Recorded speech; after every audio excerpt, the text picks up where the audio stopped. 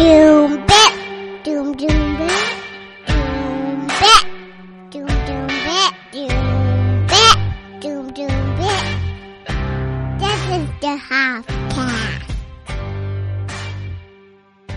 For some reason, people like to spell my name A-N-D-I and Fiore with an E, which if Fiore with an E is the more popular spelling. I made that mistake with you like 6 months ago. I was looking for you on like one of the like Twitter or something, and I thought because Fiore has two I's in it, and so then I put I on Andy. I like my head mixed them up. Yeah, I don't know why people do that. I have like a college agent who last week sent me a thing, and it was like comedian's name A-N-D-I, and I was like, I'm not a teenage girl. That's what the assumption is. My oldest kid's name is Indiana, and people always assume it's a girl. Even when I call his doctor's office, where he is a patient, his pediatrician's office, they're like, "Is she 6?" I'm like, Haven't you ever seen Indiana Jones? That's what I said. I said, Indiana Jones, that's a man. That's the manliest man of all time. That's totally a man's name, Indiana, but I don't know why it got bastardized. I don't know.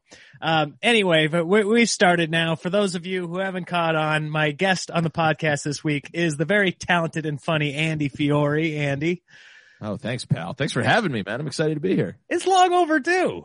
It really is. We talk every week. We're on the same Sirius XM radio show on Larry's Comedy Roundup, but we never had connected like this, so I'm happy to have you. Yeah, absolutely. Let's do it. And you're in New York right now. Queens, New York, in Astoria, right close to the city. Never left during the whole pandemic. I've been doing some road stuff, but I'm from North New Jersey, so I'm pretty close to home as is. Right. When you grew up in North New Jersey, then does it just feel like you're kind of a secondary New Yorker? Yeah, totally. It didn't feel like a move when you came over? No, the only move was that I come from the suburbs of North New Jersey, and then this is as big a city as you can get. So that does take some adjusting to. But now it just, it feels like home. Now it's almost reverse. When I go out to the suburbs, I feel weird. Yeah. You know what I mean? It is a change, when you've been around the city and all of a sudden you go, sometimes when I visit family in the Midwest and, like my wife's parents live out, it's a tiny town and they like live outside of that tiny town. And it's kind of like you don't see a lot of people, like they live in a little neighborhood, but I mean, you go one block out and you're just fields. Yeah. Yeah. So it's a little strange and a little off-putting. Like you go for a walk late at night and you're like, now all of a sudden you're afraid of like wolves and stuff. Like you go for a walk in New York. I mean, are you afraid at all? Are you ever nervous walking out in New York at night? Not in my neighborhood. I have a pretty residential neighborhood. There's a lot of families and stuff here, but there still is crime. It still is New York City. When I first moved here in the early 2000s, I lived in the East Village in Manhattan, which was at the time still coming out of like kind of a grimy neighborhood. A lot of artists lived there and a lot of junkies lived there throughout the 80s and the 90s. Right, right. Like that was Tompkins Square Park was that like famous, had that famous scene of the cops literally bulldozing it was like Needle Park, essentially. That was the East Village. So, and was it still Alphabet City at that point? It is. It's always been Alphabet City. It's just, so the way New York is set up on the east side in that East Village area, once you hit First Avenue, if you keep going east, you just hit Avenue A and then it goes B, C, D, and then you hit the FDR Drive and the water. You hit the East River. Gotcha. So that section is and always will be Alphabet City, which, but wasn't there a term for each like each section? Like A was like, A is all right. B is bad. This is like if you ventured this far east in the 80s and 90s, this was how you would know where to stop. You'd go A is all right. B is bad. C, you're crazy for going there. And D is death. D, you're just, D is just like, that is where you will go to die. Yeah. Okay, but it didn't feel quite that bad, but it was still needles everywhere. Not needles everywhere. It was still like look over your shoulder though, make sure your surroundings are okay. It's still New York City and there's still crime and it's still going to happen and it'll always happen, but it is a lot safer now. That being said, in the pandemic, things have changed a little bit, with all the protests and everything going on, and just, I don't know. There's so many reasons why crime has gone up, but that has kind of taken over again. But again, I don't feel unsafe ever, Okay. Also, I'm a 6'4" white guy with a big beard, and no one really. You're too big to mess with. Yeah, it's not that. It's more like girls cross the street when they see me coming. I always have a hoodie on. You forget, like you're such a nice guy. From what I know about you, maybe Thanks. when you go out. But if you don't know me, I guess. Yeah, when you just see you see tall man with a beard. Sure. These are potential red flags for a small person or a lady late at night. Yeah, I understand that. I get that. That I had to face that because I consider myself a nice guy. I feel like I look like absolutely normal dude. I'm only 6 foot tall. I'm not like huge. I'm not intimidating. But one time my tax, this was pre-Uber. Uber wasn't popular yet, but I was stuck in a hotel in Lincoln and the taxi didn't show up to take me to the airport. It was like 4 a.m. or something. Yeah. Taxi's just not coming. I'm like, dang it. I'm a mile from the airport. So I'm trudging my suitcase. There's snow on the ground. It's freezing, but I'm like, I got to walk this mile. I'm going to miss my flight. Every single car that passed by, a couple times I like put my thumb up like, hey, there's one road to the airport. It's like goes over this bridge to the Lincoln airport. Are you hitchhiking? I was trying. I was like, hey, I'd rather not walk in the cold. Like, I'm nice. Pick me up. And nobody even slowed down. And then I was like, Nick, you're a grown man, like at 4 a.m. Yeah. Like, of course nobody's going to pick you up. Like, nobody's taking that chance on the way to catch their Delta flight. Dude, I had a pickup from Omaha from the Funny Bone really early at like 4 a.m. And it was a taxi. The hotel called and got a taxi for me.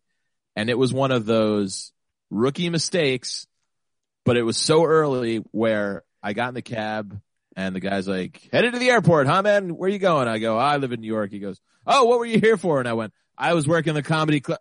God damn it. Yeah. Nope. This motherfucker did not stop asking me about it for the entire ride to the airport. And I just wanted to put my headphones on and fall asleep and get to the airport. I mean, this guy talked my fucking ear off, dude. Well, it's such a horror. Like, people hear, oh, stand-up comedian, now they want you to be funny. I now hate you it. feel like you have to be on, otherwise they go, man, this guy's not gonna make it as a comedian. I know, totally. It's 4 a.m. I'm half asleep. No punchlines are coming out of me at this point. And from the Omaha Funny Bone, if you were staying near there, that's like a half-hour ride. It was a to good the amount of airport. time. So that's a long chunk of time to fill at 4 a.m. Oh my to God, a dude. single person audience. I know. I felt like I was doing a whole feature set here. 25 minutes. Do you have a standard lie now? Do you have something that you just? I don't have a standard. You don't have a I standard? do- You just I- jump around? Well, you know what? It might actually, that's a lie. I say I actually work for SiriusXM. I'm a programmer. That's which an easy one because it is an easy one, but people are still generally inclined about that too. And I'm just like, I got to come up with a better one where there's no follow-up questions. You know what I mean? Right. I should just go back to bartender. The you most know? boring job of a bartender's still too, like, people be like, oh yeah, where are you 10 Right. bar? Maybe I'll stop by. Hook me up with a couple drinks. I was saying, I would always think of bland ones, and then accountant fucked me one time because somebody was like, "Hey man, can I actually ask you this about my taxes?" Oh, yeah, the Someone tax fucked me on a question. flight. What would the most boring, like, I know, plain it's a great Jane one. job be? Just, I'm trying to think of, like, garbage man. I feel like I would be stoked to meet a garbage man. I'd have a lot of questions for a garbage man. Yeah, I would have some follow-ups for a garbage man. I don't know, something really, maybe like some sort of, I was going to say lawyer, but that even, you won't want people asking for legal advice. I would like that. I'm going to go with lawyer from now on. I'm going to give people just bogus legal advice. We got to come up with something. Yeah, there's got to be a great comedian answer that's not comedian. But, yeah. I'm lucky my Ubers to the airport are like 15 minutes. So I can sit back there and crack a few jokes for 15 minutes. But right. yeah, it always comes up too. It always comes up. Maybe I'll just say unemployed. Unemployed. Times are tough right now. If you hear of anything, let me know. You should be Uber driver. Anytime you get in an Uber, what do you do? I'm an Uber driver. Yeah, that could be. It's nice living in Queens next to LaGuardia. A 7-minute drive there. I normally get in any sort of cab with my headphones already on. Oh, really? I'll do that. How's your rating? Excuse me? Your rating? Sorry? Oh, do you get into an Uber that way? What's that? Do you get into an Uber that way? I get into everything that way. See, my fear, I never do that because I don't want to be the guy in the back that's too important to talk to the Uber driver. I always, oh, buddy, you're being too nice. I know, but I feel like my Uber rating reflects that. I'm trying to look up my Lyft right now. Yeah, check out. Okay, we'll compare right now. You go Lyft most of the time? Well, yeah, only because my Uber has been just not working. Really? I might have to update it or something. Yeah, I just had to agree to something. I didn't even read it. I Right? just agreed. Let's see. What's my my Uber just I downloaded the new iOS and everything reset itself. It's a real okay. I got my Lyft rating right now. How did you do it? Because I'll do that one. You just click the Lyft and then you go view profile. The 3 hash marks up top left. View profile. Lyft. View profile. How you doing? How you doing? Headphones. Doesn't say anything. It doesn't? No. It must have a 0. Look, mine's 5.0. 5 stars. Oh wow, is that the about tops? that? That's as high as it goes. 38 rides. Where is Perfect mine? record. Boy, they're not rating you at all. They're like, this guy comes in here with headphones, won't even talk to me. It just says profile and nothing else. Huh. No rides logged? I mean, I don't know if you can see it, but I can't see none it. of my history. And Uber, I'm a 4.97. Oh, buddy, your policy works. 4.97. But You're an old somebody chatty dinged Cathy me. and it's getting And maybe the one guy that dinged me was like, this guy talked. He asked me where I'm from. You know what? They always come and they always pick me up, and usually they're very quiet. Every now, it's more so guys are quiet in New York than you get a chatter. Right.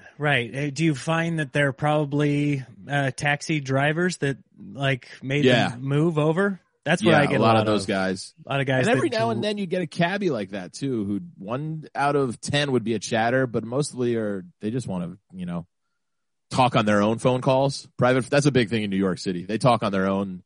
They talk to some foreign country while they drive you. And most foreign languages, I'm going to go out on a limb and I'm going to just be blanket statement. Most foreign languages to Americans, at least to me, sound like you're angry.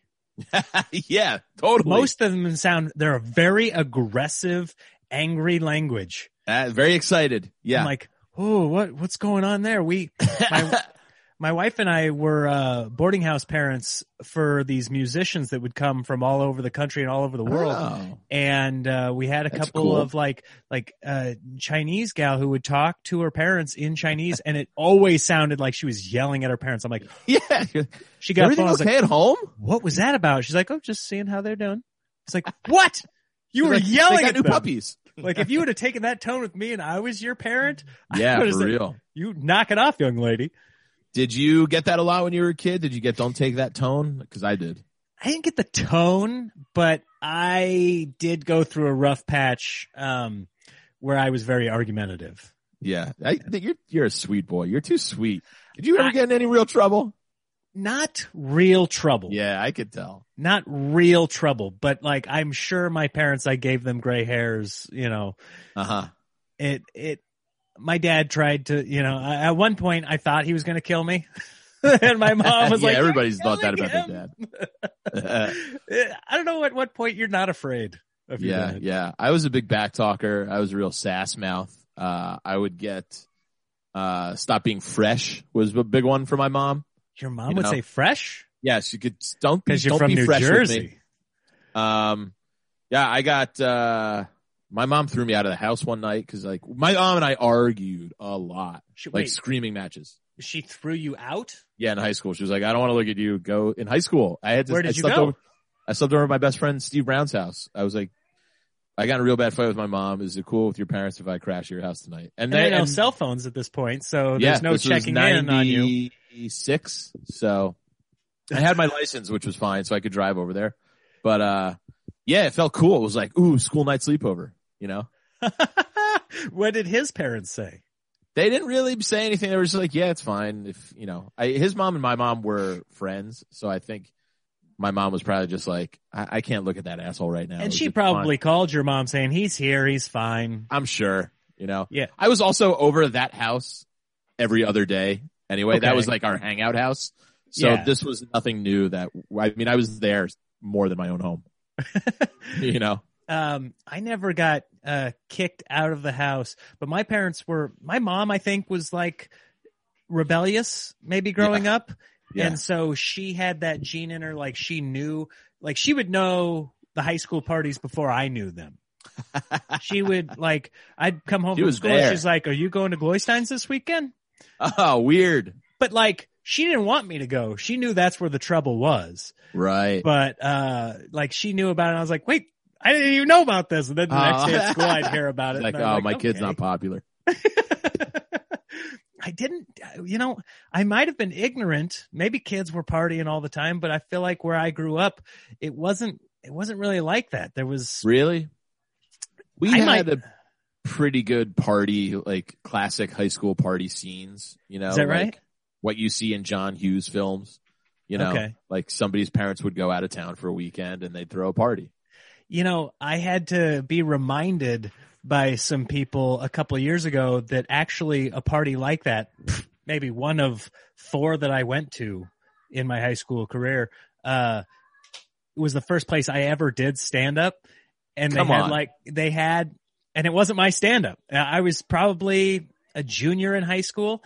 And I just got on the microphone and I was doing like Chris Rock. I was doing Jerry Seinfeld, and they were like shouting out, do this one. And I would recite like everybody. There was no guys like this was me. Yeah. Yeah. Oh, that's so funny. If you were doing the N-words versus black people, Chris Rock bit. I think even in high school, I knew that was faux pas for me to regurgitate. Somebody's like, this guy's killing with this stuff. I mean, I don't get it, but it's funny. It's real revolutionary stuff for a 16-year-old white kid from middle Nebraska. Why do he keeps saying, yeah, you're doing all this stuff that doesn't make sense for you as you're like, I didn't know Nick was married. He's talking about that would be, I mean, I think it was pretty obvious to my parents when I became a stand-up comedian that that's what I was going to do. I mean, I had a shrine that was like all the pictures of my favorite comedians, and it had on a piece of paper, I'm going to be a stand-up comedian. I had that thrown up on my wall. So it was probably no surprise, but like even when we go on family trips or if my dad would be driving me and my friends somewhere, I'd have like a comedy CD in the thing, making my friend listen to it. Oh, wow. I didn't have a comedy album or anything like that until probably an adult. What happened then? What steered you over? Well, comedy? I was always a gigantic fan of stand-up comedy. I just never put the two together to go out and buy stand-up albums. Gotcha. Did you have cable growing up? I had cable. I didn't have cable. And I remember early watching Cosby on Cinemax. Mm-hmm. And loved that. And I remember a lot of the early MTV half-hour comedy hour. And I was a big SNL fan and a big In Living Color fan. And I would do like those bits. I would try and do the characters more than anything. Okay. And I loved it. I loved performing them for, my parents and my aunt. And I just always loved it. It was nothing career driven. I just enjoyed the art of it. And then when I got to college, my girlfriend senior year has a uncle who was still a comedian in Philadelphia, John Kensel. And she was like, do you want to go see my uncle? He's performing downtown tonight. And I was like, yeah, of course. I love stand up. And that was the first stand up comedy show I think I ever was a part of. Not a part of, I mean, in the audience for. Sure. Like I never went to stand up club. It wasn't on my radar because I was playing sports as a kid and I was a gigantic music fan. You know what I mean? So like that was my free time. It just wasn't in my aura that to seek out stand up comedy and go see it live. So I was like, yeah, I would love to go see stand up. That's not 100% true. I did go see Louis Black when he performed on my campus. So okay, that was probably the first time I saw a comedian. Him and Adam Ferrara were probably the first two comedians I saw live as an audience member on Villanova's campus. And then we went to see my girlfriend Julie's uncle, and afterwards, some of the other guys, I wish I could remember their names. I was talking to them because we were, hanging out with Julie's uncle and backstage, and I was doing that thing where I was like, I've always loved comedy, man. I always wanted to try stand up. And one of them literally just went, come down to the open mics in downtown Philly. There's every Wednesday. We're all there every Wednesday. And that was all it took. I went and watched the open mics on Wednesdays at the Comedy Cabaret in Northeast Philly. I went like 3 times before I signed up. I did the same thing. I did the same thing. You just sit in the back and you just observe. Yeah. But it helped that I knew those guys and saw familiar faces. And they were like, why don't you go up tonight, man? And I'd be like, I don't have any jokes. They'd be like, well, you got to do it eventually. Right. And then eventually it was like 2-minute sets, and that was it. That was 2000. It was October of 2001. October 2001. Literally a month after 9/11 that I went, the world needs my comedy. I'll write this ship. We'll figure it out. Here, so I'm going to fix everything. When was that pre Gilbert Gottfried? Gilbert Gottfried is like credited with bringing laughter back. It was right after. It was right after whatever that roast was. What was it? It was some roast, and everybody was like, "Can we laugh?" I want to say because Hugh Hefner. Maybe that sounds right. Yeah, and he did the famous joke. The Aristocrats. The Aristocrats, yeah. Okay, which is this big, long, elaborate joke that just turns into like a dirty punchline. Yeah, absolutely, yeah. And if people forget about it, Gilbert's bombing so hard before he pulls out the Aristocrats. Jeff Ross had a hilarious line before that. He goes, "Gilbert, please stop. There's been enough bombing on the East Coast recently." Oh yeah. And how was that received? I wonder. Did people laugh at that one, or did it? I think that also kind of broke the ice because people were ready to laugh, but unsure if it was okay to in that time. But, so that was essentially how I got into it. And then I had gaps where I stopped when I, graduated college and did a bunch of other stuff. But I've had a lot of gaps this year. It's 20 years, coming up on 20 years since I got on stage. Oh yeah. This October, you got anything planned for your big 20-year? I don't. I didn't actually, that didn't actually dawn on me until I said it out loud right now. We got to figure something out for you. It's definitely October of 2001 would be my actual 20-year. I don't count it as being my 20-year anniversary because, like I said, there was gaps in between. You were in 2 years. I didn't get on stage. Okay. All right. Yeah. I'm wondering if we can even count this last year, 2020. This last year, I did 93 spots. I write down all my spots now. I've always written down all my spots, but I didn't calculate how many I did. I was pretty busy January, February, and the first week of March. And then. And it sucks so bad because I finally got into some clubs that I had been trying, like Comedy Works in Denver and stuff. Yeah. And they finally had me come there and headline. And I was like, okay, I'm getting some traction here. And I was feeling good. And I was about to record a new album. I know. Same and here. Then just,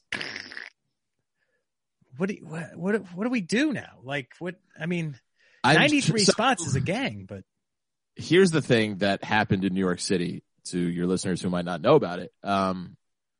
The scene in New York is always very spot heavy where it's like, do as many a night as you can. That's the way to do it, which is a great way in a way that I love and a way that I was raised on.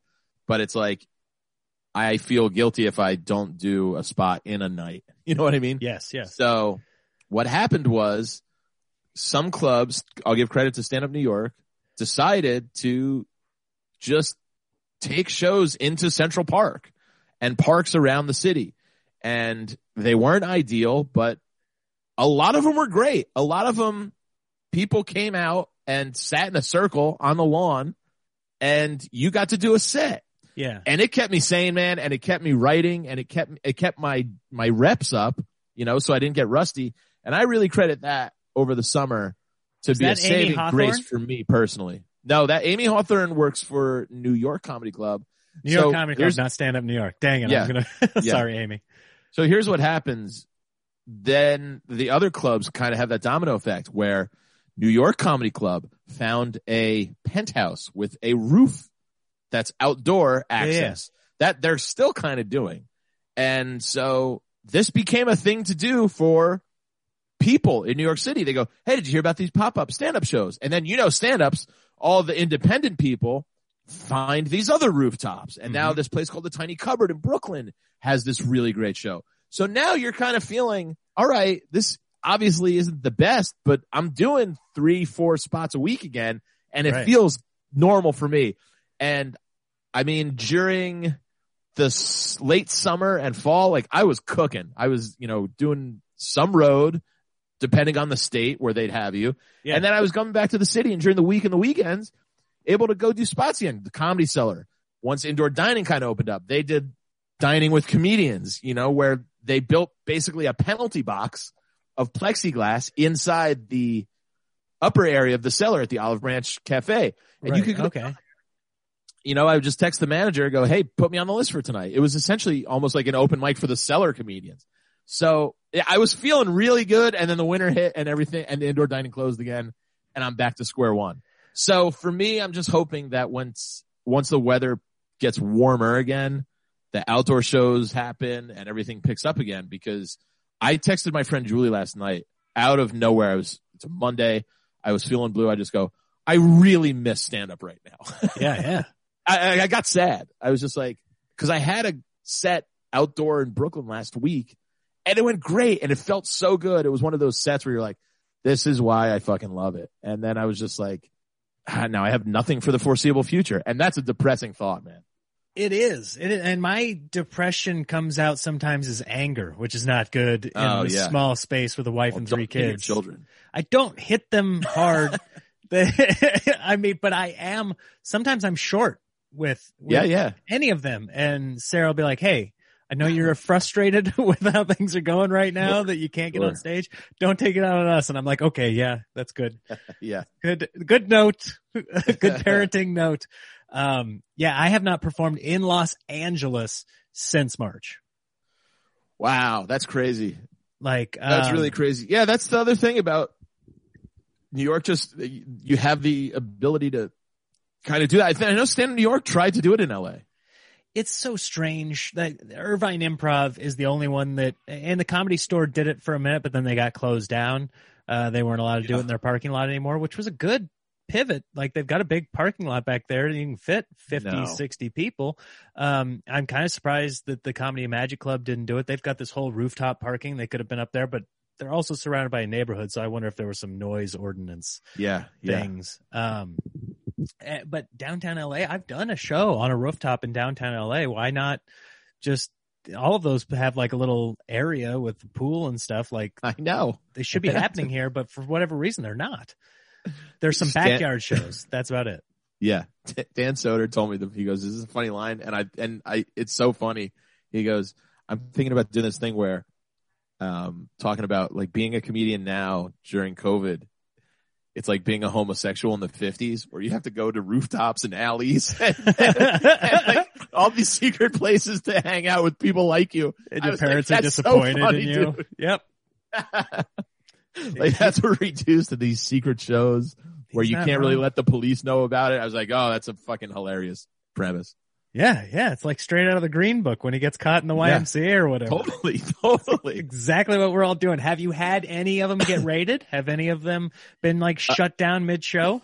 No, but I did this show last week at these 2 girls run it, Laura Sogar and Rachel Lander, and it's a great venue called Arrogant Swine. It's this outdoor. Yeah. It's a little tented. It looks great. Obviously my standards are super low now, but I'm like, this is beautiful. But the crowd was great. And I went on like 2nd or 3rd. And so I took off. I didn't stay till the end. And then I got like a message from the group text was like, hey gang, sorry about the abrupt end. The cops came, and I was like, oh shit, what happened? So I guess, they're still strictly enforcing 10 PM here in New York City for closing. 10 PM. You're supposed to be indoors.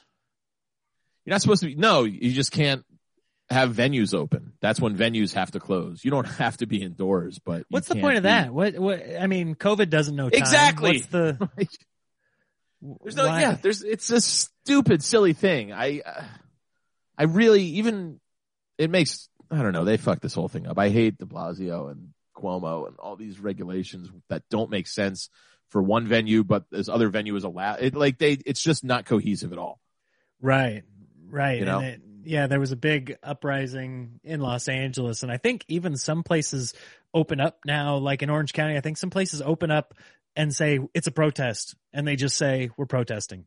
Oh, that's genius. And I think they like even say we're protesting the shutdown. That's what we're protesting. Right. Oh, great. And they're like, New York tried to become like a religious, like they had religious sanctity or something like that. And it was like the Church of Stand Up New York. And I think that got shut down somehow, but they did find some sort of loophole. Okay. Yeah, but I don't. There are things like that where if the cops came, they would say, come on, guys. Like, yes, that's a loophole, but come on. But then there are laws where a police officer would come in and try and stop you from doing something where you should look at the police officer and go, come on. Well, and at least in New York City, I think why they're taking it so seriously is because the fines are like crazy expensive. You know what I mean? It's not worth it for the venues to put up a fight because it's like 10 grand minimum or something. So it's like these venues already on their lifelines, you know, can't afford any sort of fines like that. That's really, I think, why most places don't, you know, put more of a stink up. It's because it's like, dude, we can barely afford to pay our employees or, you know, keep a staff. And so I'm just hoping with the vaccine now coming out and the weather getting warmer, I'm a very optimistic person. I have high hopes for the spring. You know what I mean? Okay, I'm just like, let's just get through February. March will start to get warmer out, at least on the East Coast, you know, and then more and more time goes by, the more and more vaccines get rolled out. So well, the numbers are going down. As of right now, the numbers are like in half of what they were 2 weeks ago in the U.S. So hopefully we're on the right trajectory. Yeah. I'm not asking for much. Just give me let me hang out later than 10 p.m. I feel like a sophomore in high school, you know? Yes, we got to get back. And then there are these doomsdayers, like you see these articles that come across that are like, well, there's a new strain and the vaccine's probably not going to defeat it. I saw one today at the New York Times. It's like, why the vaccine will not beat the pandemic. I'm like, don't tell me that, dude. Don't do it. And I'm not clicking on it anymore. I'm not clicking on your articles. Anytime it immediately makes me sad, and then I go, and then I get stressed, and it's the worst. Yes, we have to have positivity. And at a certain point, and I'm reaching that point. I was pretty good last year, but I'm kind of reaching the screw it point where I'm like, no, I know. I'm going to live like this. If this is I'm going to go out. I'm going to be around people. Like at a certain point, that's what I did. I went over my friend's house last week. He's like, do you guys want to come over? We'll watch a hockey game. I was like, yeah, I'm coming over to a private residence with two of my friends, and we're going to drink some beers and watch some hockey. And good for you. That was like the best night I had in a really long time. And those two guys are dead, but I made it. Yeah. One of them didn't make it. But somehow that's sadder. It's just, we asked for so little. Just please, I don't know. Well, you're really you're such a big music fan, and we hardly ever talk about it on the Thursday show. Like talk music. There was some band I saw that they were doing it, and everybody was in a bubble. Did you see that picture or that video? Oh yeah, I think like the Flaming Lips or something. Flaming Lips, yeah, that's exactly who it was. And I don't know what their popular songs are. I don't know things. They're pretty indie. Okay, I'd heard of them though. You've probably heard their early 2000s stuff got pretty popular on the radio. That's not Sex is on Fire. I'm just putting Flame with Flame. That is Kings of Leon. Oh, yeah. Okay. Yeah, anyway, everybody in the audience was in their own little blow-up bubble. So, that's fun for a minute. That's kind of cool. I got by on a lot of webcasts. Some of my favorite bands started playing stuff from their archives, which was cool. Stuff I'd never seen footage from before. I saw Jimmy Eat World was just going to do that. Jimmy Eat World, I would love to see that. Fish does they have a song called Dinner and a Movie. So they started this Dinner and a Movie every Tuesday night. We're going to show you an old show that we have from our archives, which is super cool. The Dead was doing an old archival release every Friday night. So it's like, I was looking forward to that every Friday. I was like, I'm going to get a 6-pack. I'm going to watch a Dead show and just hang out. Then one of my favorite bands, like the Hold Steady, normally does the weekend after Thanksgiving at Brooklyn Bowl. It's a tradition every year. It's one of my favorite weekends of the year. And of course this year can't do it, but they said, screw it. We're going to play there with no audience and webcast Thursday, Friday, and Saturday. We're going to play 3 shows like we normally would. Yeah. And if you guys want to, it was like $5. And they really did it. I got together with, my buddy who I usually go with. We got drunk and watched a concert in his living room, and it was fun, but you're just like, I miss this so much. Yeah. I'm thankful for this, but it's that twofold feeling where you're like, this is really fun, but it really makes me miss it more. Right, right. So somebody that loves music, do you play a musical instrument? I play the guitar, and I've been playing for a long time, but I'm not very good at it. You're probably decent. I can play songs and stuff, but I don't practice. Okay. Like if we got together and jammed, I could keep up. If you told me the chord progression, I could follow you, but I can't like shred solos or anything like that. So it's just more like I noodle around, but I'm more of an appreciator than a player by far. Stand-up comedian, lover of music. Did you grow up in a creative, like artsy household? Not like in the traditional artsy sense. My dad was a really old guy. And so he's he was 55 when he had me. And, oh yeah. I knew this. Yeah. So 63 when he had my kid sister. So by the time, I'm 10, he's already in his 60s. Yeah. What, why? What did I don't do? know. He was super young at heart and very physically fit and able. No kids before you? No. You don't have any older brothers swimming around out there? Half sister from my mom's side, Okay, but we have a very weirdly aged family. My mom got knocked up when she was like 19 by some guy who took off. Okay. So my older sister is like 55.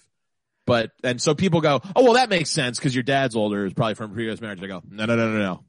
My mom got knocked up when she was 19. Has nothing to do with my dad. So my dad didn't get married to my mom until he was 49. He was 49. How old was she? My mom is 22 years younger than my dad. Holy smokes. My mom is currently 74. My dad passed away this year in June. He was 96. Right. When he died. But pretty good up until like 95. Sad, but 96 is that's a long life. Hard to really get too mad at that one. We were like, why was he suddenly taken from us? The writing was kind of on the wall for a few months there. Sure. Well, he's 96 and he's breaking down eventually. Right. But because up until then he was a fucking miracle of modern science. We were strong. We were skiing on and he was in his 90s when he hit the slopes, He skied at 90? Yeah, I remember me and my sister didn't even realize it. My dad was the one who realized it. He goes, never thought I'd be skiing at 91. We were like, holy shit, you are 91. Because we never thought of him like that. Because he was just that kind of guy. So we were like, holy crap. It's just going to sound weird to say, but people that aren't me and my siblings are more amazed at that than we are. Because we knew him. We were like, yeah, that just makes sense because that's who he was. You don't think it's possible that he skipped a couple, accidentally misadded his birthday one year and then he's just, no, I was born in, I had to go through all the documents for funeral stuff. Oh, okay. He was born in 1923, dude. Cause you feel like back in the day when they, I know they did. He comes from Italian immigrants too. They might have fudged some of the numbers. Right. That Elian Gonzalez or whatever, the 23-year-old pitcher that was in the little leagues or whatever. He's a World War II veteran. I had to find his discharge papers for the military funeral. So I saw all the numbers and everything. It's crazy to look at. Wow. World War II. I know. Did he talk about it? He would. He didn't have any sort of traumatic, really. He was, I think, on a nicer part of World War II. He started going to college in RPI, to engineering school in the East Coast, and then went to World War II for 3 years, went back to college, but they go, oh, you're an engineer, you're an engineering major. Why don't you go to the Army Engineering Corps? So he was stationed in Burma, Myanmar. Right. Myanmar? And they did a lot of civil stuff. They built bridges, dug ditches, and did a lot of that stuff. So he saw a little bit of action, but it wasn't crazy from what he told me. So I don't think he was, he didn't storm Normandy or anything or, okay. like that. So, But he might have designed he was those lucky like in that way. waterway bridges that were out Absolutely. there That's in the what water they did. where they could. That's what they did. Yeah. Okay. But, yeah, so there was a point I was trying to make. Eventually, we got off on my dad tangent. Well, I was questioning that he was 91 in skiing. Oh. I was just wondering if that was, cause you feel like back in the day, especially, it was so much easier to fudge anything. Like, I don't know why anybody applying for a job in the 70s, why they didn't all graduate from Harvard. I know. Don't you think about that stuff? You're like, oh, the shit I could have pulled. I feel like you could still get away with a lot of that today. I feel like nobody cares about what's on your resume anymore. I could probably put Harvard, and unless somebody went to Harvard and was able to grill me enough to where I couldn't answer. Don't do it, man. Didn't you learn from the saying from our fake jobs? People are going to ask follow-ups. They're going to figure it out. Yeah. They go, the one person you tell that to is going to go, me too. What dorm did you live in? And then you're going to have to go, Sullivan. I don't want this job. Sullivan. That's a decent, maybe. I pulled my dorm from sophomore year of college. I don't think I would have guessed. I think I would have said something like, I lived off campus. I lied to a girl one time. This is why I know this happens, is because I was in a bar in New York City and I lied to a girl. I said Harvard just to see what that felt like. And she went, oh, my brother goes to Harvard. I went, God damn it. I gotta go.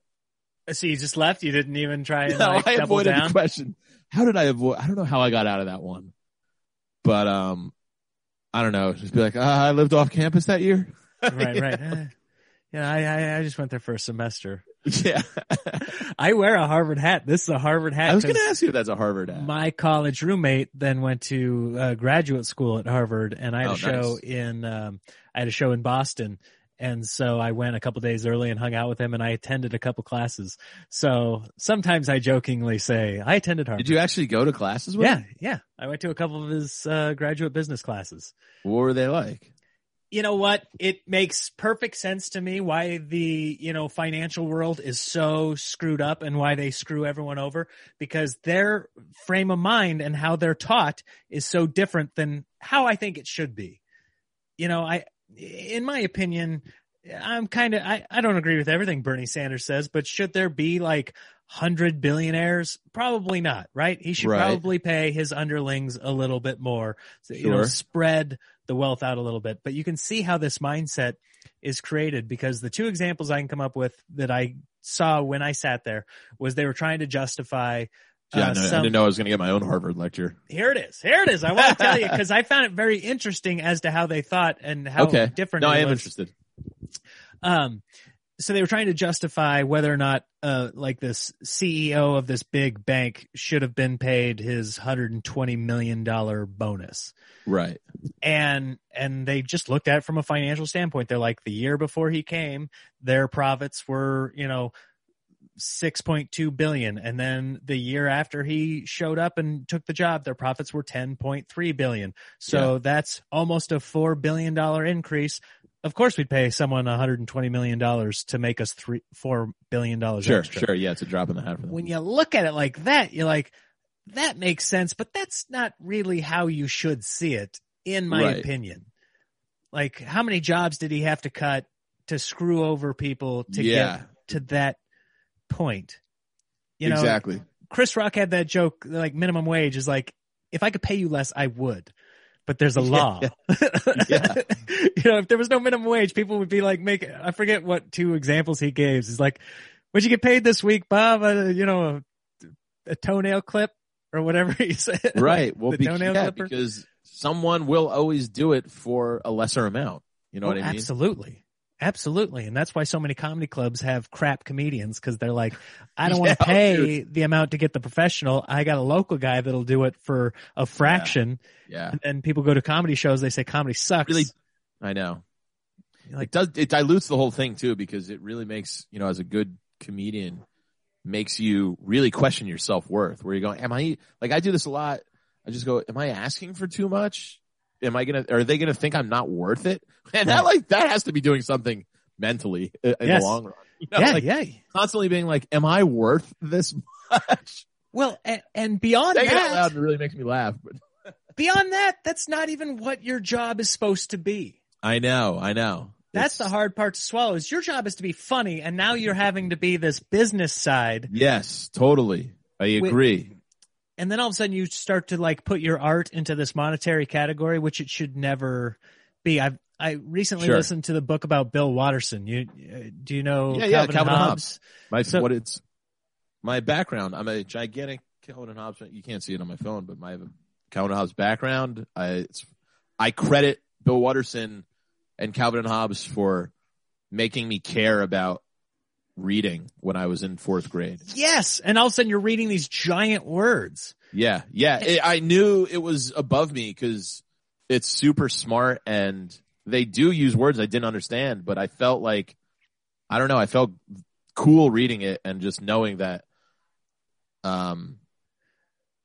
I could understand the humor. That probably shaped a lot of my sarcasm too.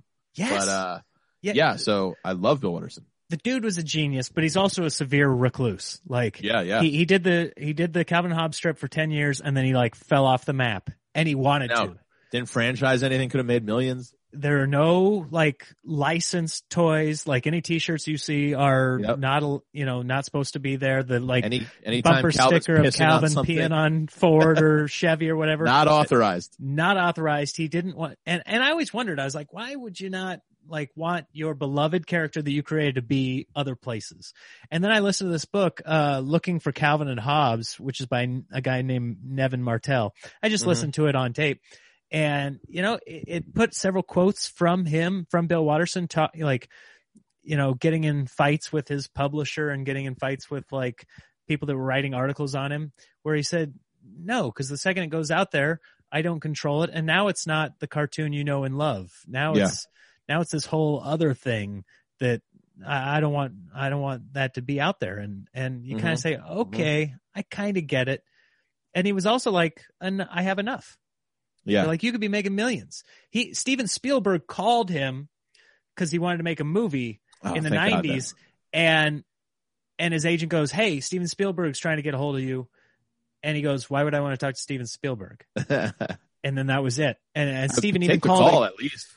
Right. I'd say, hey, Steve, enjoy your movies. Yeah. I don't want to make one. All right. You could politely turn him down and still talk to Steven Spielberg. I feel like that would have been the polite thing to do, but he's just like, no, I have no reason to do that. Like, and I guess George Lucas asked as well. And he's just like, no, I don't want anything. Yeah. I appreciate that because, you don't ever want to see something beloved like that get ruined. And not that they would, but can you imagine a movie? I can't. Well, kind of like, I have one example of what a live action would hope that it would have been like, but then you add in the tiger and it's this whole wrinkle because we saw what happened with Garfield. Garfield looked terrible. I never saw it, but it was like that animated cat that just looked bug-eyed and weird. Dennis the Menace, the movie, I actually really like. It's a good movie. Like, who is it? The one with Walter Matthau. Walter Matthau, Christopher Lloyd. It's good. What's his mom's name? I enjoyed that movie, but then you add the animated portion. Like, if you could have done something like that, that'd have been great, but animated adds a whole wrinkle. But yeah, you were exactly right on the head. You don't want to see something you love get destroyed, like Indiana Jones 4. Right. Now there's like a black mark. I didn't hate it that as much as everybody else did. You didn't hate it? People were always going, what are aliens doing in the Indiana Jones universe? I go, there's always been supernatural weird shit in Indiana Jones. What are you complaining about it now? This is true. I guess my beef with it was this is going to get real. Okay. Fast forward the next 3 minutes if you don't care about Indiana Jones Kingdom of the Crystal Skull. But there was the guy that was never introduced in any other movies. Like, why not bring back Sulla? Instead, they brought that one guy who's a good actor, but his like friend who's the double agent with him. I only saw it the once so you've only, okay. Well, I saw it in the theater. I was stoked. And then there's this guy and he kept calling him Jonesy. And I'm like, nobody called him Jonesy. Right. Like, call him Indy, like a normal person. Don't give him a new nickname. Indiana Jones is cool as hell. Like, don't do that. And I really just was not a Shia LaBeouf fan. I have enjoyed things that Shia has been in, but I just, at that point, I felt like he was a turd as a human being. Yeah. And then he's in this movie that I wanted to love, and I was like looking at his face, and he's Indy's son. And I'm like, not a fan. So anyway, that's an example of something that got bastardized that I love. Do you have an example? Yeah, no, you're right. Anything that got screwed up from your childhood? Oh, I'm sure. Can you back up the argument for Bill not making a movie with Steven? Because this is in the 90s. This is the height of Spielberg. Like, he wasn't making bad movies back then.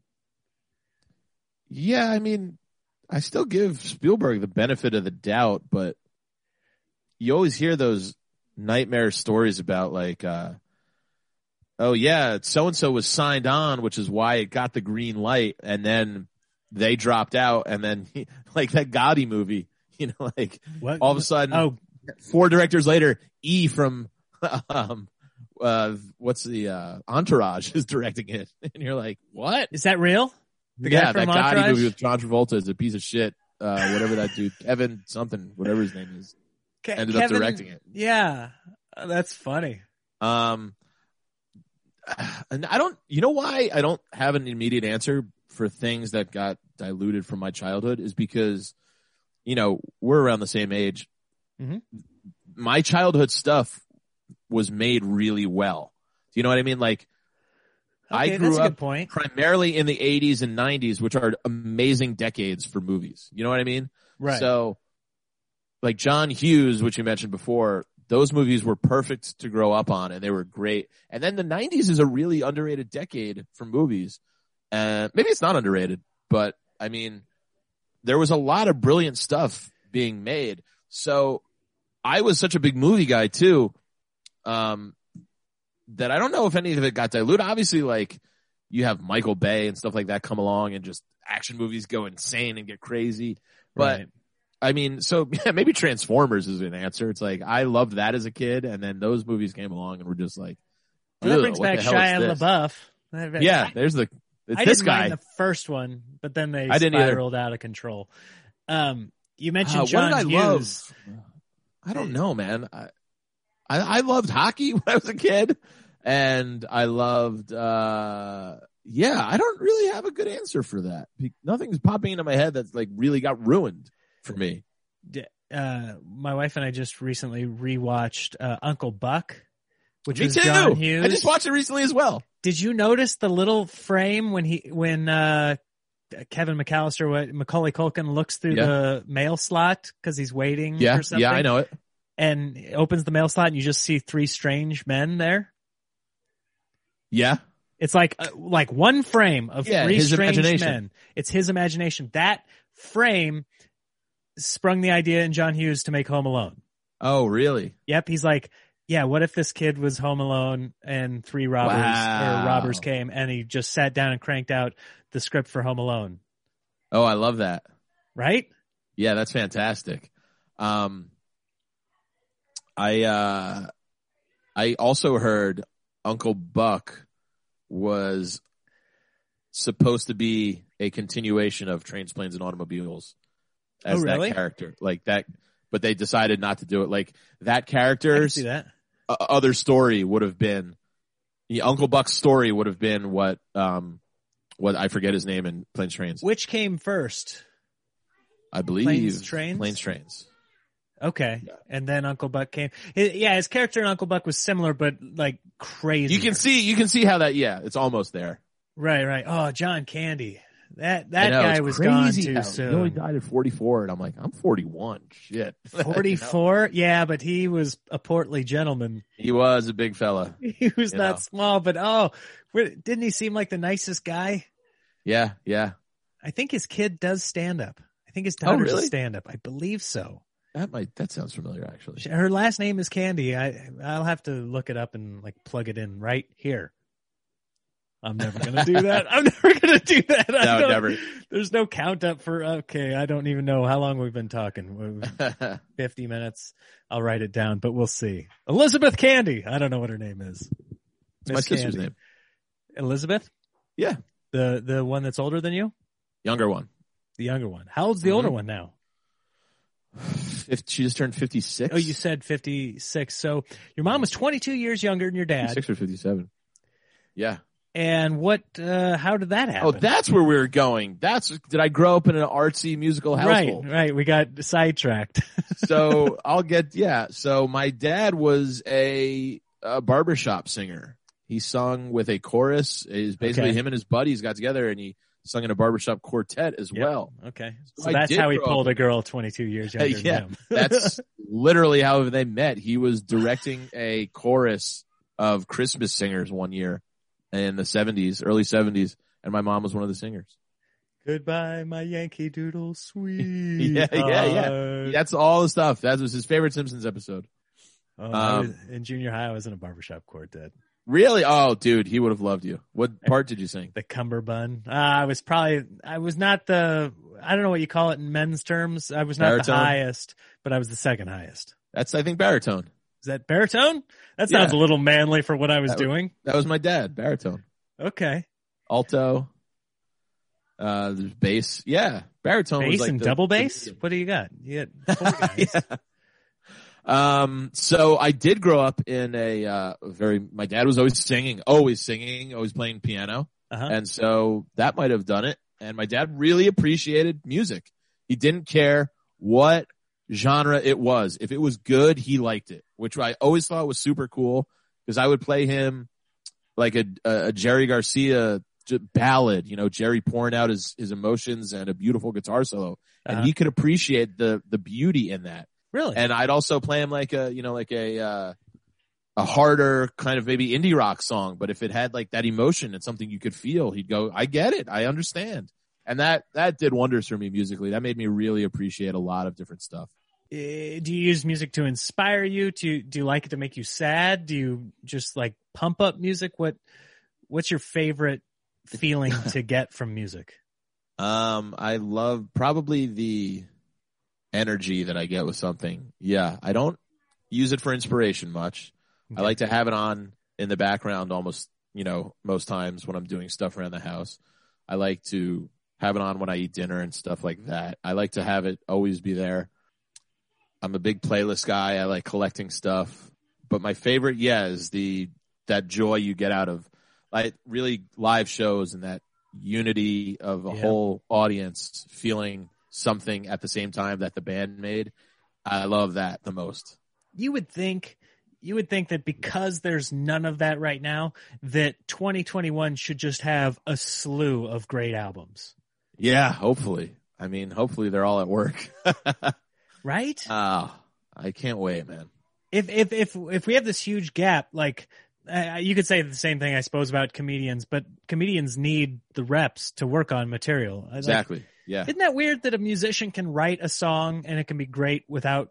I guess they run it past a couple people. Like you get. I guess I was just going to say it's because you're in a band. You have other people giving you feedback right there immediately. Yeah. Like if I brought you a song and was like, "Hey, let's play this. Here's your part," and then we rehearse it, you'd go, "All right, but what about this change?" Like I can't do that at home, and just I actually do write bits out loud. Like if I'm at home, I'll say something out loud around in my apartment. Really? You know what I mean? Because I'll say something differently in the moment and then I'll go and write that down. And then that's generally how I start a bit. And then I'll bring it to the stage and, then it forms from there. But I used to write every single word out in the entire bit, pause for pause, comma for comma. I used to write everything down. And now I do just bring an idea and I go, I'll work this out. I know how to do it now where I can work it out. It is weird how you have to say it out loud. I do. You I really know do. What it is.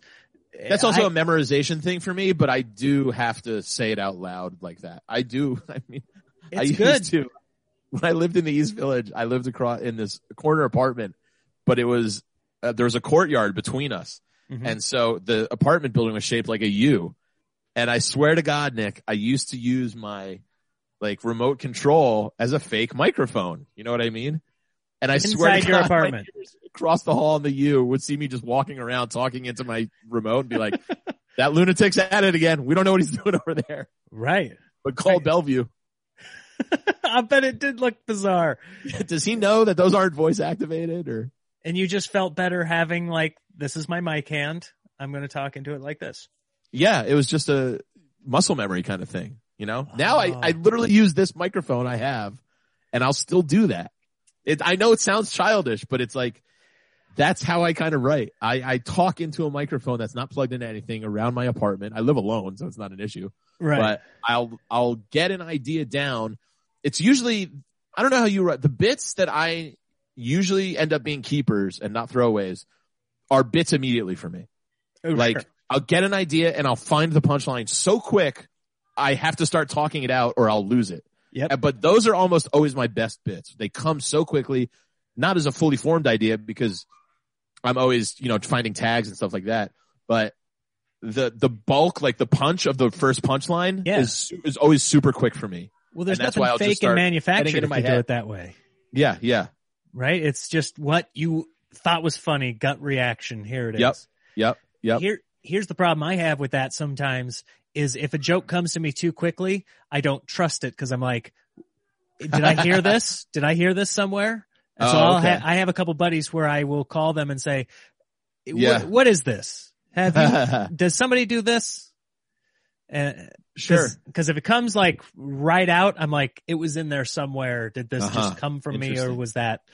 Yeah. You know what I've been doing lately, which I guess helps with that is just really, maybe it's a symptom of the global pandemic is that it's been my most personal time writing, meaning I've written more about me and my experiences more than like a story or more than like an irreverent joke. Sure. Like all my new stuff, I have a bunch of new stuff that I'm really excited to just do more is because it's stuff that not necessarily happened to me during the quarantine, but it's like, I don't want to do bits on the show, but like I got a new tattoo during the quarantine and basically the punch is that when she was bandaging my shoulder, she was like, no, we don't want you to have sex for 24 hours. Technically like that's an open wound. I was like, yeah, it's not an issue. And like her response, she goes, no, yeah, I know. We just got to say that to everybody. I know. We just got to say I know. Like, oh, what the fuck is that? Now you want to have sex. I know. Like you just took one look at me and were like, I just got to say this for legal reasons. No, we understand. But then it's like, that's a funny idea. And I remember walking out of there and writing that down immediately. And then I got home and started toying with the idea. And then it's like, I have a whole thing about how, it's on my shoulder. I'm not like really hockey checking, pussies when I have sex. Like I'm not using this. So it's like that kind of stuff is just, for lack of more experiences that I haven't had being at home, I have to really write on what little I've lived in this last year and change, So I think that that's been kind of a cool thing to come out of this. It's expanded my way of writing to where I'm looking for humor in stuff that I probably wouldn't have given a second thought of before, Sure. Yeah. Cause you have so little to mine. Yeah. Because we're just not out doing things. Yep. Totally. You weren't at Six Flags the other day and this happened. Exactly. But hopefully that sticks around and I can still find that stuff because that is really a great way for a comedian to think. Even in the slightest mundane stuff, can you find humor in, Do you get any like therapeutic release from joking about things on stage? Is there any of that or is it just find where the laugh is and that brings me happiness? Yeah, that's it for me is I love the reaction. That's where I get the most joy. Like a killer set brings me, I'm floating after that. Right. I'm not one of those comics where it's like stand up is my therapy. You know what I mean? I still enjoy just doing it and getting the reaction. I love that more than I don't have to work out my issues as a comedian. You know what I mean? I like making people laugh. Do you ever sit down and try and like write a joke? Cause I've done this before and it usually doesn't pan out where I come up with something funny, but then I say, is there a bigger point that I can make with this? Do you try to impact people's thinking at all or you just want the laugh? I go for the laugh first, but I Sure. don't necessarily think that's a bad way to think because if you can, why not? I don't find myself being that bigger point comedian too often. Right. It's just not my style. So I don't find that often happening. I think every comedian gets to a point where they think about Should I be writing bits like this? But then I always go back to stop trying to be something you're not. Just be the comedian that you are. And, you know, it's very easy in this industry to compare yourself to other people in comics. And so easy. That's a bad I think way. In any industry, I think social media has done that to everybody. And I just have gotten so much advice over the years where comparing is always going to be, is really never going to do you any good. No matter like, why didn't I get this? And so did. It's like, well, you're going to get it when you're going to get it. And it's not going to help you mentally to stew over something that you didn't get when it's just not your time. So in that same way, I'm not trying to write stuff that is not me. So bigger point stuff has never been my thing. You know, I'm not one of those social commentary comics that, you know, I think are we're a little inundated with these days, where it's like, I understand that you are trying to get a message across, but for me, I want to be funny first. So yes, it's gotten a little diluted for me sometimes, where it's like, it's a little maybe 60-40, 60-40, 60 in the social commentary, 40 in the humor, where it's like, why don't we swap? Let's get more back to like 70 humor, 30 social commentary, if I'm being honest. Right. Do you ever have inklings to bring your guitar on stage? Has that ever happened? I did that once at an open mic. It's never come back with me. There's a lower standard for music comedy. It's again, it's not me. It's just something I don't like. And I know I have friends who are very funny people, but I just go, what are you bringing your guitar up there for? Get the fuck, come on, dude. Well, you're filling the silence with something other than silence.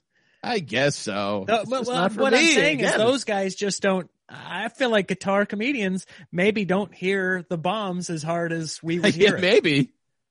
Like they're concentrating on the script. Sure. Isn't it? I mean, we both know people, I'm sure, that go on stage. Yeah. They eat it hard, not funny, and they get off stage thinking they crushed. Yeah, it's that, or there's always an excuse of why they didn't crush. You know what I mean? Okay, yeah.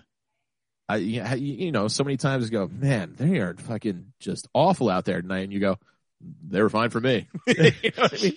What does that tell you? Yeah. Have you ever told somebody that they weren't good? No, man, I can't be that mean to people face to face. But you want to a little bit.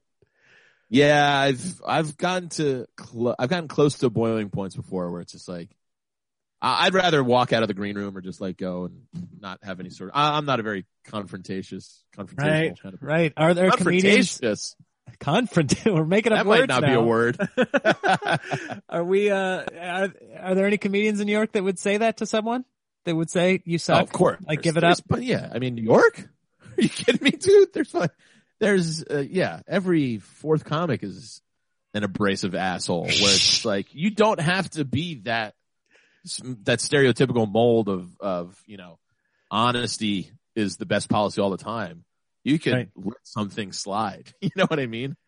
Yeah. Yeah. I mean, I never want to crush somebody's dreams. I never want to be that, you know, cause there've been times where I sucked and had somebody told me, dude, you suck. Well, I might have crumbled. There's a difference between, trust me, I love ball breaking as much as the next person. Sure. And there's a way to handle it and to be ball breaking.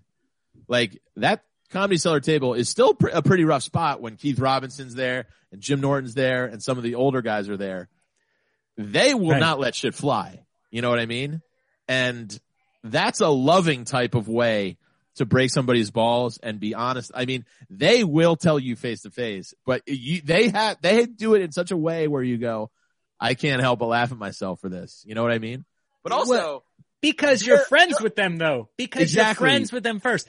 I don't know those guys. Like I know that's a great point. But I don't. If like I got my cellar shot, right? I come to New York. That's an excellent point. I get a shot and then I walk up those stairs and those guys look at me and go, frickin' suck. I'd be like, oh man. I can't take it from a stranger. Yeah, well put. It is a ball breaking of familiarity, you know, where it's like, you know, Keith Robinson will just sit there and go, yeah, that joke stinks. You're a terrible comedian. When you go, yeah, I know I'm not. And you're just being Keith. You know? Yeah. I will say, I'll you're correct, right. No, it's different with strangers. I couldn't take it from a stranger who's a peer Totally. that I respect. 100%. I can take it from a stranger after a show who says I suck. I'm like, well, I don't think I suck. Oh yeah, sure. I don't give a fuck what you think. but somebody, that I respect, that would be hard for me to swallow. Did you have any horrible experiences that you were like, this almost tanked me, like early on? Like made me want to quit? No. Yeah. You know why? Is because I romanticize stand-up comedy a lot. Yeah. And so I always write those off as this is a part of the entire story of my being a comedian, Right. So like I said, I'm an optimistic person, and I've had brutal gigs, as we all have had, but sometimes I'll just get out of here. This will be a great story later. You know what I mean? Yeah. There's always potential. That's the way you got to think of those things. I mean, I've been lucky. Like, I've never really gotten like stiffed on money. If anything, I've had brutal crowds and brutal shows where it's like, listen, you got paid. You're going to have a story. Just you get in your car after this and you get to go home, Yeah. I've been lucky in that way. So I never had any gigs that made me want to quit. In the beginning, that's obviously a lot easier to think like that because you're just taking whatever. I did kind of quit in a way because I reached a point in my stand-up quote unquote career early on where I didn't know how to take the next step. Right. Like I was doing open mics and bringer shows in New York, and this is the early 2000s, let's say like 2004, 2005, where what we have now in the bar scene and the self-produced shows and the independent shows outside of the clubs is a real blossoming community for young comedians. That wasn't there when I was a young comedian. I didn't have that sort of stage time opportunities. So after doing like bringer club, bringers at like Gotham once every couple months, I didn't know how to get stage time. It sounds ignorant to me now, but I didn't know how to network. I didn't know how to go out every night and meet other comics and then build that way. I just didn't put it together until Andy Pitts kind of years later in like 2008 was like, hey man, there's this bar show in your neighborhood. I'm going down there. Come down with me. And then he was like, I'm going to another bar show after this. And I was like, I really want to get back into stand-up. He was like, come to me to this show. I'll vouch for you and they'll put you on a show in the future. And that got my ball rolling for me again. That was really what did it. So, I never had anything that made me want to tank. I just got to a point where I was like, I don't know how to do stand-up comedy anymore because there's only so many stages and they won't take me unless I bring 10 people. It's the other side of I've asked the same 10 people way too often already. Yeah, you get in those ruts. Yeah. Okay, well, I want to like wrap it up here a little bit, but I wanted to ask you. I can talk comedy all day. I love it. I have a question I normally ask people, but we haven't really discussed like religion at all. Are you religious or spiritual at all? No, I'm not. What do you consider yourself? Well, I was born into Catholic. I got the whole baptism, confirmation thing. I went to Catholic school my entire life. Sure. Even, my college, it didn't have anything to do with why I went there, but Villanova turned into be a Catholic university anyway. So I literally went from K through 16 in the Catholic, like I went to a Catholic high school, and like also that just worked out. I went to this high school to play hockey. I had the best hockey program. It was a day school, but it was Catholic. And then Villanova was Catholic. So it just worked out that I went to a grade school, a high school, and a college that was Catholic. And that probably made me turn 180 to it more than anything else. You didn't like that structure? This is a hoax, dude. You know what I mean? You feel like it is a hoax? You feel like they're duping it? Yeah, I think so in the end. Probably it's more of a money-making thing than anything else. I don't care for that whole way the Catholic Church treated children either. But that's it really kind of skated on that one.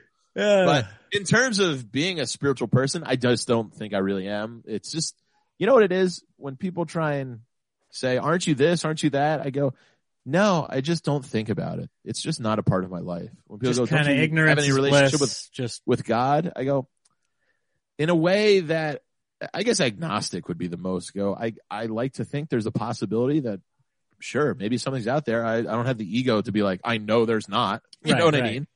But I just don't think about it. It's just not a part of my life, and I just don't need something like that in my life. So gotcha. I just don't care about it. I know it sounds simple, but I just don't care about religion. You know what I mean? You can do whatever you want, but it's just not for me. All right. So then here's the final question. So let's say there is something out there, and whatever that is comes to you tonight.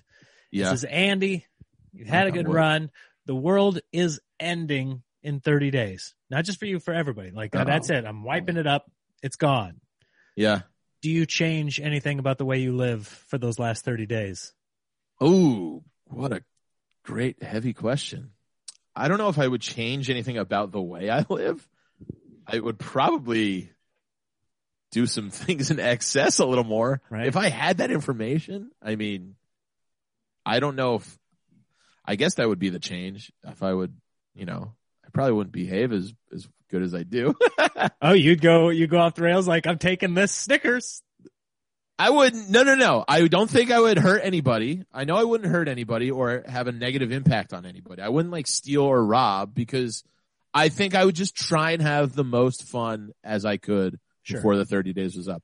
I'm not going to be able to like have a child. Yeah, I mean, well, no, I don't want to get sick and be like down for the count for 3 weeks of the last month. The last 3, and you're just like, yeah, I got COVID. I have a sniffle for the end of the world. I would do it. Yeah. But I mean, there'd probably be some hangovers in there for sure. Would you tell anybody? I think you'd have to, right? Who would you tell? You'd probably have to. The better question is, who wouldn't you tell? Okay. You know what I mean? Would that be your opener on your next rooftop show? Like, the world is done in 27 days. I'm not joking, but please stay for my set.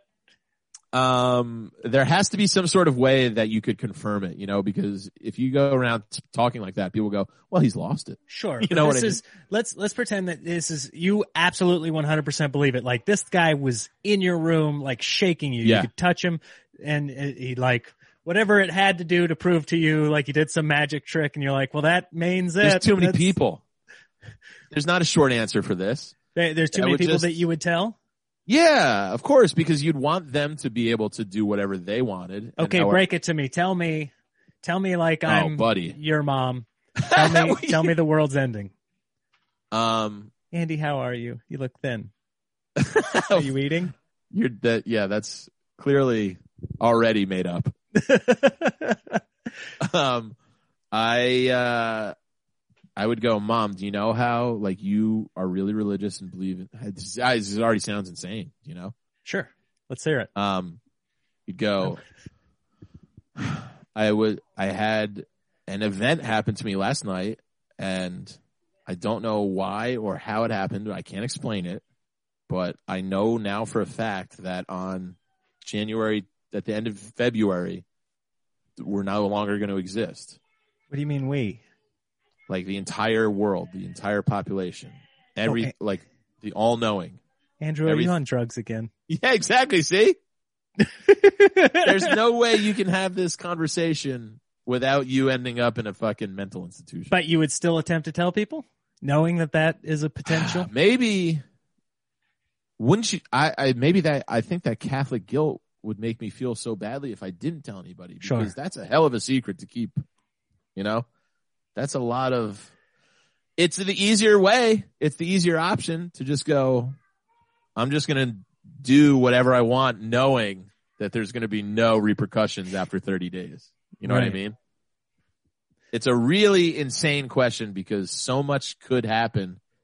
And also, wouldn't there still always be that sliver of doubt? This is probably why I'm not religious. That I go, well, that guy, whoever came to me, might have been something in my head. I don't know. He could have been fucking with me. Right. That could have been a bad pice of tuna or something. Exactly. In my brain. I don't know if I'd go. That's why I think this probably happens to people and they end up in mental institutions. Don't you think that somewhere along the line of history, a guy went to his mom and went, don't ask me how I know this, but somebody confirmed to me that the world is ending in 30 days. And, the Mayans thought that was a thing. And every time you hear something, it's like, yeah, 2012. You wake up the next day and you go, well, sun rose. I am wrong. And so like, are you going to believe something like, well, Terry was wrong? You know, why would you believe that? That's insane to believe anything like that somebody would have that knowledge. Right. So I would always be doubting it. Would you still do stand-up in those last 30 days? Yeah, I think so. If I could. Would you go to bed on the final day? No way, dude. Stay up, listen to of course. the Fish album. That's a great song. That's a great question. The song you go out to. Ooh. Final one you're that ever going to hear. And they're like, by the way, where you're going, there's that's no way music. Too heavy for me. There's to come no up music. With You only hear the final song. Oh my God. As the lights go out, the last song, that's an insane question that I can't answer on the spot. But you would want the song to end right as the lights went out, right? Yeah, it would dim, it would fade down, you know? Right. Oh God. It's getting me giddy, giving me goosebumps just thinking about like that. Cause I've thought about like my funeral songs, you know what I mean? Yeah. Like songs you want played at your funeral. But if you knew you were dying, the song you would want to, it's like, that's also kind of, you're like, I don't want to hear my wife's voice or like, I'd rather hear Trey Anastasio from Fish sing Weezer. I can hear that. All right, Andy. Well, thank you so much. Everybody that's listening, find Andy Fiore. He's hilarious. Find him on all social media, at Andy Fiore, ANDYFIORI. Why not? If you're on the East Coast, he's doing shows there fairly regularly, hopefully more here in the spring. Yeah, man. Just, I'll let you know when they happen. So don't follow me there and we'll see you hopefully sooner than later. All right. Sounds good. Thanks, Andy. Thank you, bud.